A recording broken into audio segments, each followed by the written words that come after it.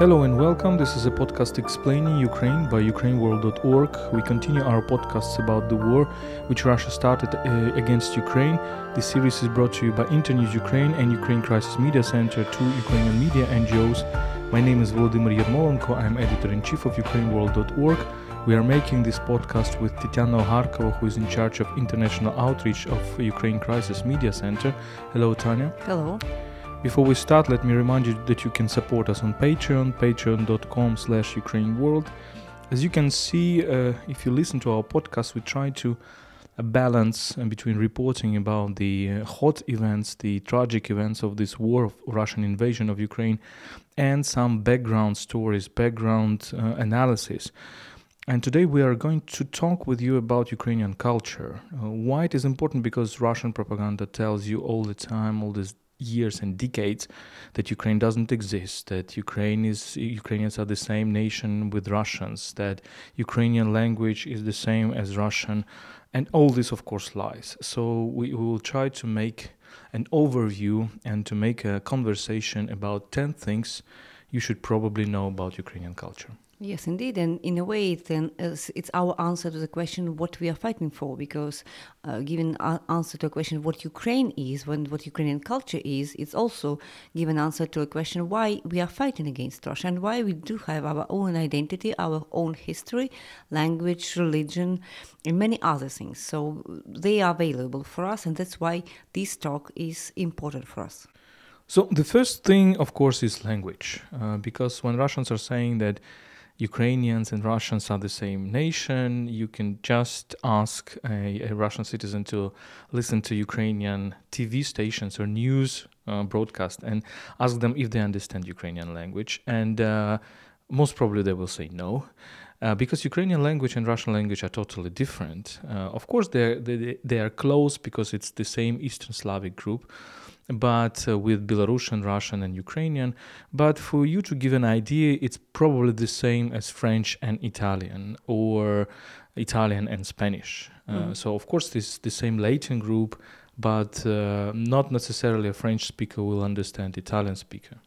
Well, maybe we can compare the level of proximity of Ukrainian and Polish. They're quite much more closer, or Ukrainian and Belarusian. When we, for example, I don't know Belarusian language, but when the Belarusians speak, I do understand most of what maybe 80% of what they're saying. So on the level of lexics, the two languages are quite distinguished and quite different, and that's why it can sound something surprising for Ukrainians, because most of Ukrainians, they do understand Russian. We are almost all population is bilingual, so in a way we do understand Russian independently of the age. So our parents, but our generation and our kids as well, everybody understands Russian, but we also understand Ukrainian, and we were surprised. I do remember several situations when we asked our Russian friends at that time if they understood what we are talking about in Ukrainian, and the answer was no, really no. And indeed, in lexics, in words, Ukrainian have more common lexics with Belarusian and with Polish than with Russian. In some other aspects, it might be different, but it's important to note, right? And it's also important to understand that there is a huge amount of Ukrainian literature, Ukrainian fiction, non-fiction, in Ukrainian language, which basically was forming in early 19th century, the written Ukrainian literature in the Ukrainian language. But it's also very interesting to see Ukrainian literature pre-19th century, which could be in Latin, which could be in Polish, which can be in Old Slavonic or any other languages. So it's also interesting to see this, this in total. Another important story is the story of bands of in Russian Empire. Specifically, there were a lot of bands of Ukrainian language, because they understood from the very beginning that language question is important. Let us talk maybe about Yemsky. as EMS decree, yes. decree which banned Ukrainian from public use in schools, whatever. And it was in 1876. 76, yeah, exactly.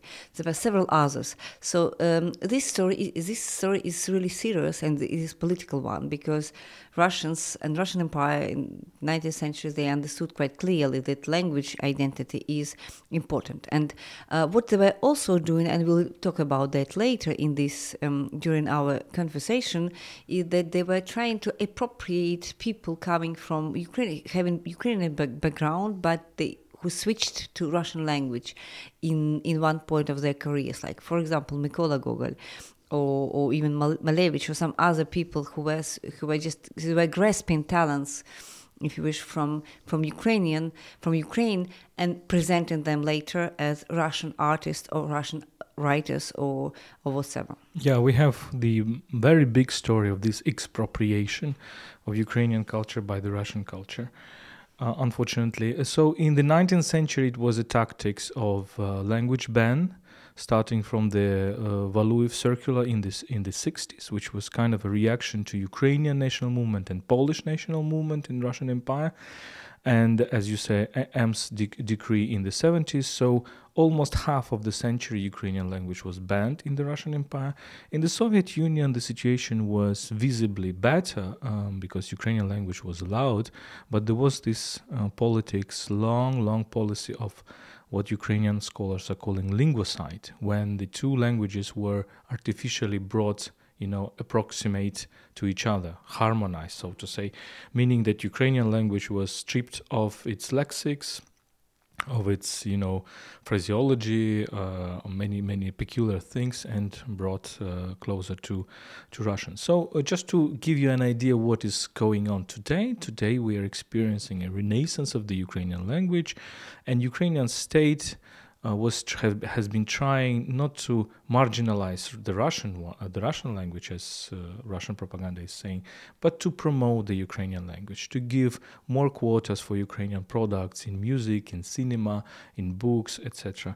And we see lots of many people who are, shifting to Ukrainian language. Our example is a typical example because we were brought as Russian speakers, and now we are Ukrainian speakers with our family. I think we will consecrate another specific episode of our podcast to the language issue because it's very important. Let's move forward because we will try now to be as brief as possible. Religion, very important thing. Mm-hmm. So on one hand, we see that religion in Ukraine is Orthodox religion, so in a way it's close to Russia. And for Russian Federation, now it's kind of a strong point saying that this is the same faith, it is the same religion. So we are to defend people who have the same faith as we do.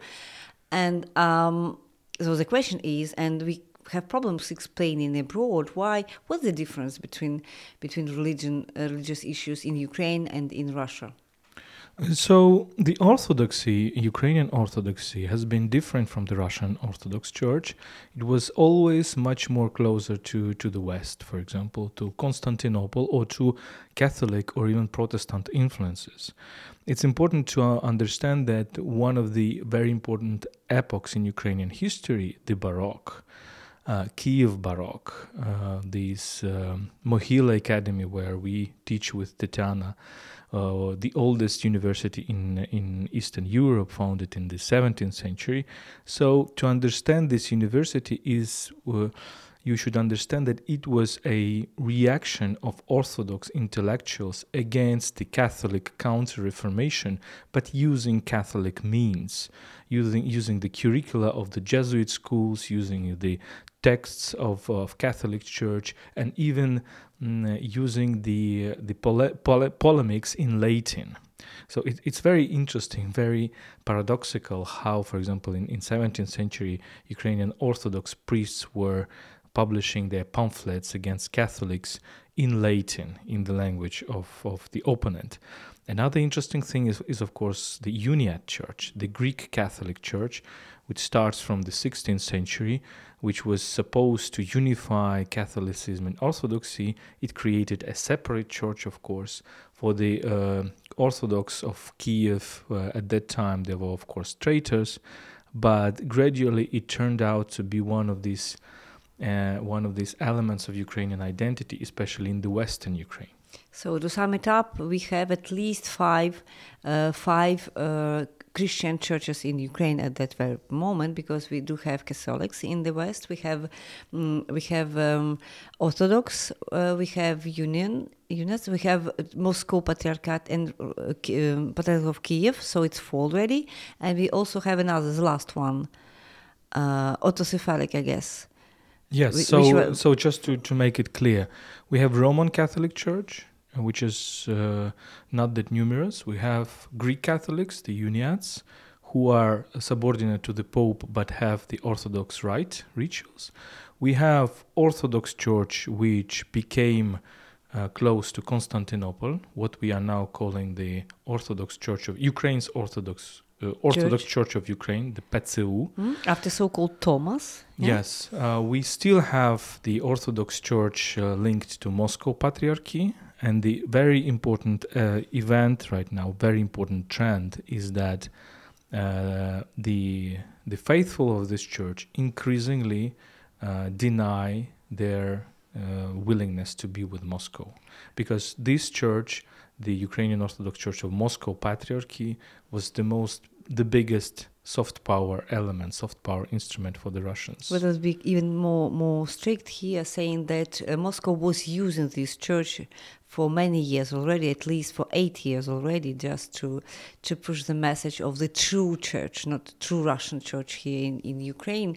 And they were using it literally when, for example, they were placing internally displaced people from Donetsk and Luhansk back in 2014 and 15.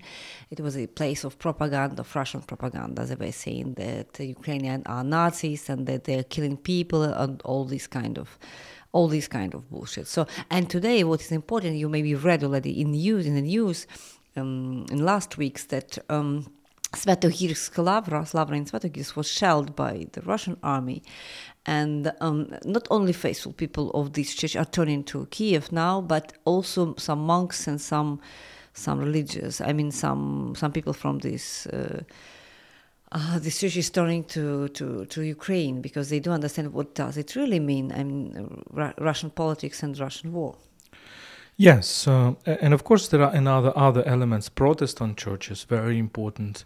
And for example, they have been very active in the volunteer movement from 2014. We remember talking to them many times.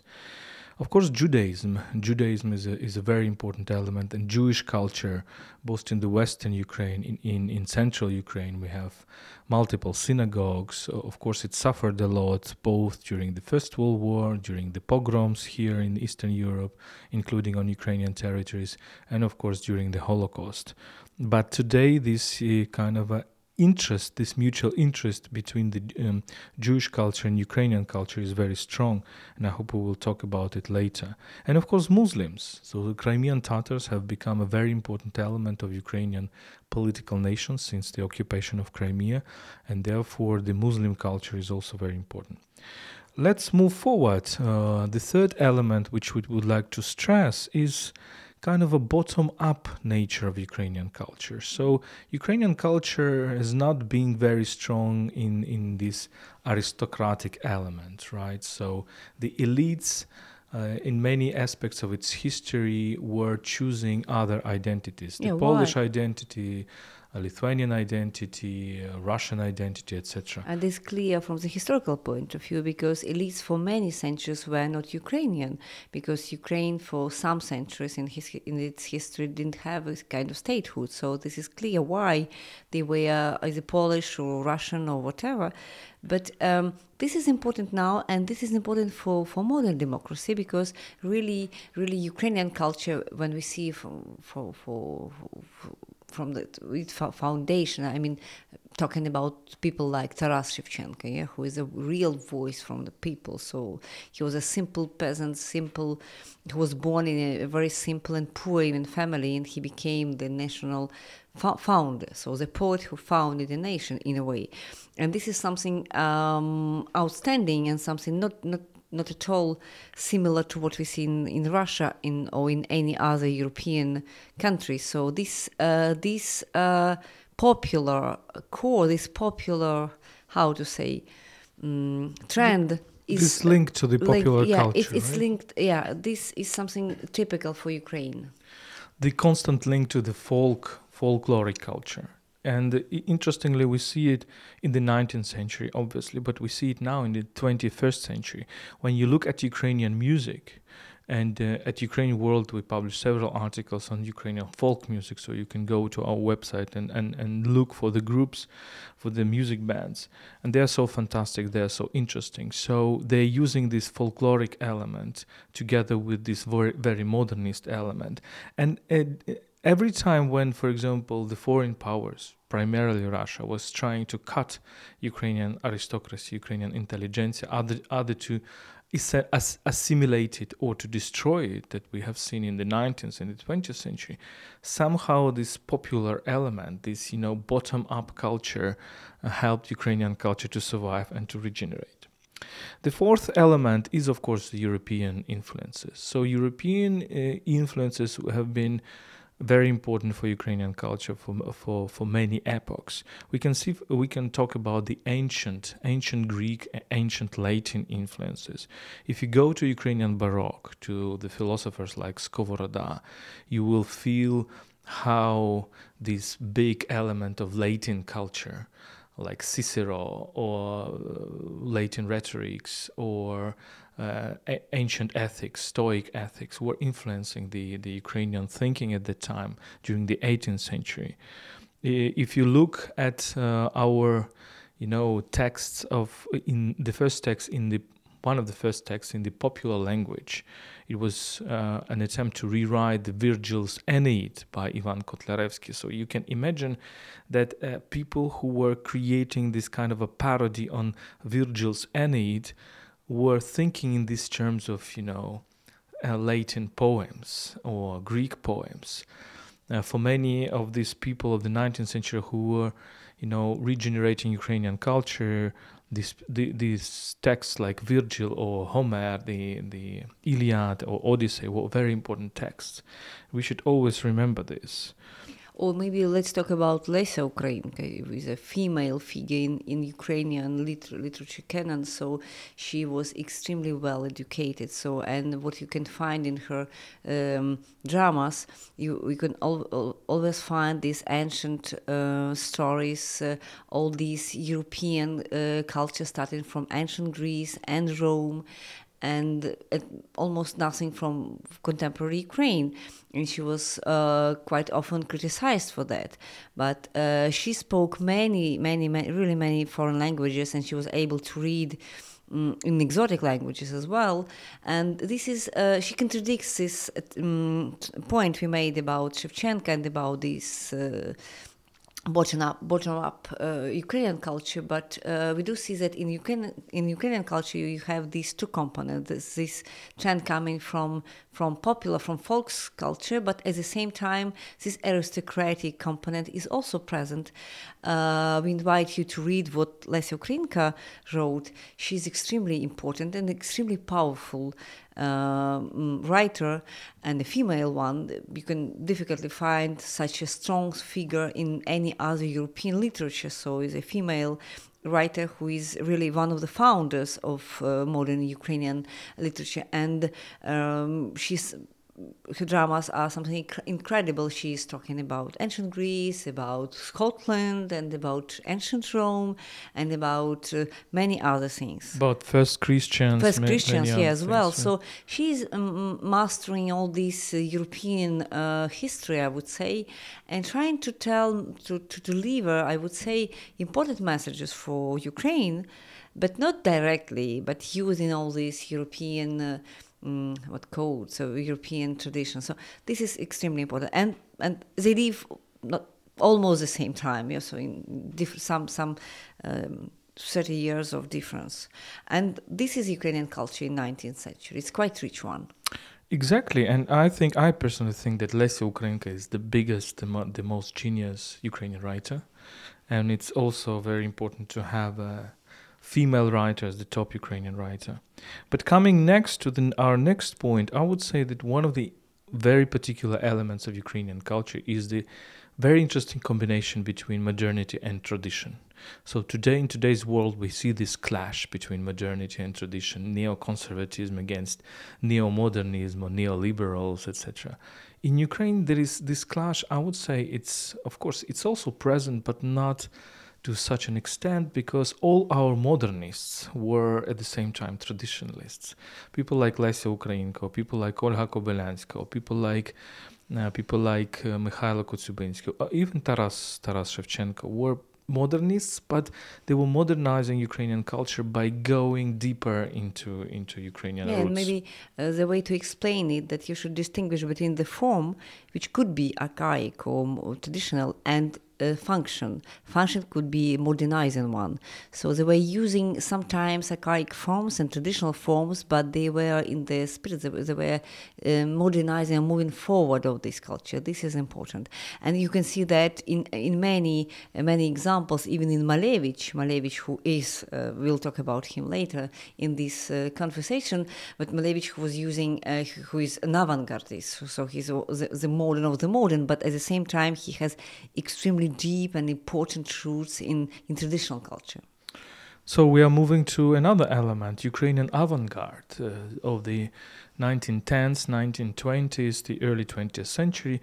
Today, in many museums in which you see the so-called Russian avant-garde, we can assure you that many of these artists are Ukrainians or Belarusians, for example. Of course, some of them are Russians, but Russians, again, they try to expropriate what they had in the Russian Empire and Soviet Union. And let's talk about Malevich. He's maybe an icon of this Russian avant-garde, and has been presented as such for many, many decades with his Black Square, etc., etc. Malevich was born in Kiev, right?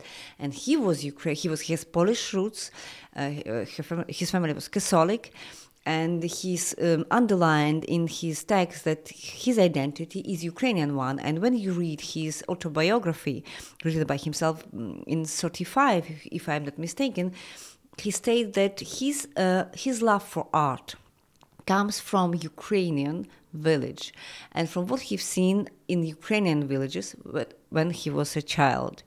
And he was distinguishing between Ukrainian peasants and in people from big cities. And this popular folk art, in fact, what was maybe the first source of inspiration for him. I mean color, I mean form, and this simplistic form, which was becoming popular due to Fauvism in Paris, and all the things. They are linked in Malevich work to popular culture, to folk culture, to culture of Ukrainian village. And he spent 17 years of his first years of his life in Ukraine. Then he moved to Russia, but he never denied this influence, and he even highlighted this influence of Ukrainian colors and Ukrainian culture on what he was doing. We can talk about many other people, for example, Sonia Delaunay, who was born in today's Ukraine, but in Odessa, but spent her life in France and has become one of the leading artists of French avant-garde, together with her husband Robert Delaunay. But she also appreciated these Ukrainian colors very much. Yeah, and what she wrote in her text is that all her colors, we know Sonia Delaunay is known for her colors, for this simultaneism, coming from simultané. And it's about colors and about placing different colors, bright colors, at the same time in the same place. And she wrote in her autobiography that it's also due to Ukrainian, to her souvenirs from her Ukrainian childhood. So this is very important for us. There were also other people, other women, like this Alexandra Ekster and many others. Arkhipенko also coming from Ukraine. So what you should know when you go to European museums and you see Noser, it sounds Russian, and you read Russian avant-garde, so you'd better go to Wikipedia, at least to Wikipedia, to see if he's really or she's really Russian or maybe Ukrainian, because many of them, they are not Russian simply, they are Ukrainians. And they were admitting the Ukrainian origins, and basically many of them, like Malevich, were destroyed, annihilated by Russian Bolshevism. The next element is very important. We would like to stress is Ukrainian, the leftist element of Ukrainian culture, because there is a stereotype that Ukrainians are nationalists, that there is, far right movement, etc., etc. Of course, these elements also exist, but you should understand that Ukrainian far right nationalism is a product of the 30s and the 40s of the 20th century. They kind of some elements of it has been revived now, but let us remind that far-right parties never, basically in the past years, never entered the parliament. They had about 2% of the vote. But it's important to understand that the very big amount of Ukrainian culture was actually leftist. So people were inspired by these leftist ideas, by the ideas of emancipation of workers and peasants and proletariat, etc. Women as well. So when we talk about such people as Drahomanov, were the key Ukrainian intellectual of the 19th century, such people as Ivan Franko, such people as Lesya Ukrainka that you'd mentioned, and then what we call the executed Renaissance, those people of the 20s who were mostly killed in the 30s. People like Khvylovy, people like Les Kurbas, people like Mykola Kulish, and many, many others. They were leftists, and they were thinking in terms of leftist culture, but they were proposing some other version of the leftism, other version of the Marxism than the Stalinism at the same time, and therefore they were annihilated. Yes, this leftist component is very important in Ukrainian culture in 1920s, 30s, but what we've seen later in Stalin's politics, they were raising this national component in Ukrainian culture. And then we had this totalitarian regime for many decades. And what we see now is the kind of also reaction to this Soviet decades and this leftist ideology. So if many Ukrainians are not able to talk seriously about left ideology today, it's also because we have these 70 years of totalitarian ideology, leftist one. So we are not in balance now. But do read Khvylovy and all these people. I mean, Khvylovy, the very talented genius, maybe right at the beginning of the 20th century, one of one of the brightest one. They believed in left ideas. They believed in communism back in the 20s, and they also paid the price for the disillusion they have. But their version of communism was different than the Russian version of communism because it's a line going from Drahomanov through Venichenko to people like Khvylovy. It's again a bottom-up communism. It's an idea that we should rather work on this cooperation between workers, etc. It's not an idea of dictatorship of proletariat.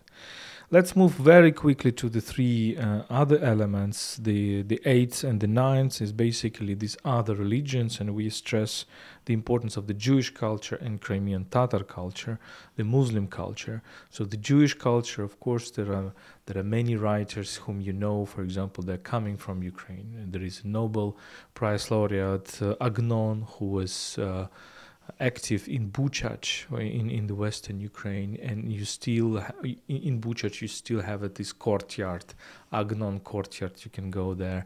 There are people like Joseph Roth, the famous writer from Brody, if I'm not mistaken, who has written this famous novel about the end of Austro-Hungarian Habsburg Empire, the Radetzky March. There is, of course, Paul Celan, this famous poet from Czernowitz, who basically the German language poet who was, reflecting upon these horrors of Holocaust. There's also a painter, Alexander Roitbut, who died just one year ago. Yeah, Exactly, very Not even one not year. even In when the summer, previous summer. Several months ago, who is also Jewish, and he lived in Odessa, and maybe one of the brightest artists of the contemporary Ukraine. It's so sad that he died. He was quite young. He was 59 years old. And some other brilliant examples of Jewish people. There are still many others like Matvey Weisberg or poet Boris Khersonsky. So this Jewish culture, it's something very common for Ukraine. You can find it in any region. It's not only in the West or somewhere in South, in Odessa. Odessa has very strong links to Jewish culture as well, to the Jewish humor. Also Dnipro, also those shtetls in the western Ukraine, of course. In many of them, the memory is erased, unfortunately, due to the atrocities of the two world wars, due to the Holocaust, but also due to certain kind of amnesia during Soviet epoch, unfortunately, and we should not also erase the Ukrainian responsibility for this erasing memory. But it's important that in the past years there is a real interest to this Jewish. There are initiatives like Jewish Ukrainian dialogue and all the rest. So we should also remember that. And Crimean Tatars, an important people in Ukraine, and politically very much important after Russian annexation of the Crimea in 2014. So now you have a lot of is really very active cultural community. I mean, Crimean Tatars, people who live now in Lviv or in Kiev, who left Crimea because of security reasons, but some families still live in Crimea. And what we discovered for ourselves, this Crimean culture, there is cultural competitions for translations, etc., etc. So this is also a kind of modern project today. What we see, this is not a only traditional culture. They are trying to modernize this Crimean Tatar culture, which has links to their religion in a way, to Muslims. So this is a different facet of what Ukrainian culture is today. So it is not at all this homogenic and simple culture. Let me refer to our podcast about Crimean Tatars and Crimea. We made before the war a podcast with Rory Finnin, a brilliant researcher from United Kingdom, from Cambridge. He's heading the Cambridge Ukrainian Studies. So we've talked about his latest book about Crimean Tatar deportation, but also about the multiple links between Crimean Tatar and Ukrainian culture.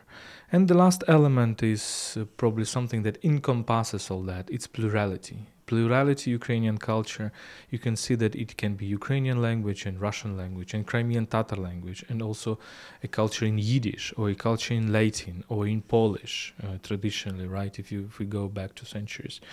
It is very plural in terms of religions. All the Abrahamic religions are here, monotheist religions are here, with different denominations, with different versions.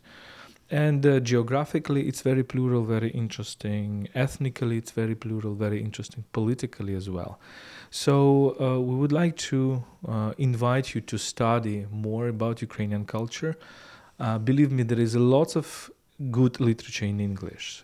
So you just should search. If you don't know Ukrainian language or Russian language, it doesn't mean that you will not find information about it. There are lots of good things in English. You just have to search in your libraries in the internet. Mm-hmm. And let's end up saying that, this culture, Ukrainian culture, is something really extremely diverse, is extremely interesting, and it explains once again what we are fighting for today in this war, this cruel war against Russia, which Russia started against us. So we are fighting for this culture, for this possibility to be ourselves, to be different, to be diverse, to speak different languages, to use different traditions, to have different religions, but to live in peace and in tolerance each to other. Yes, this was a Explaining Ukraine podcast. Our series, since the war started, we started a series together with Ukraine Crisis Media Center. My name is Volodymyr Yermolenko. I'm chief editor of UkraineWorld.org and analytics director at Internews Ukraine. Ukraine World is brought to you by Internews Ukraine. If you want to support us, you can do it on patreon.com/UkraineWorld. Stay with us and stand with Ukraine.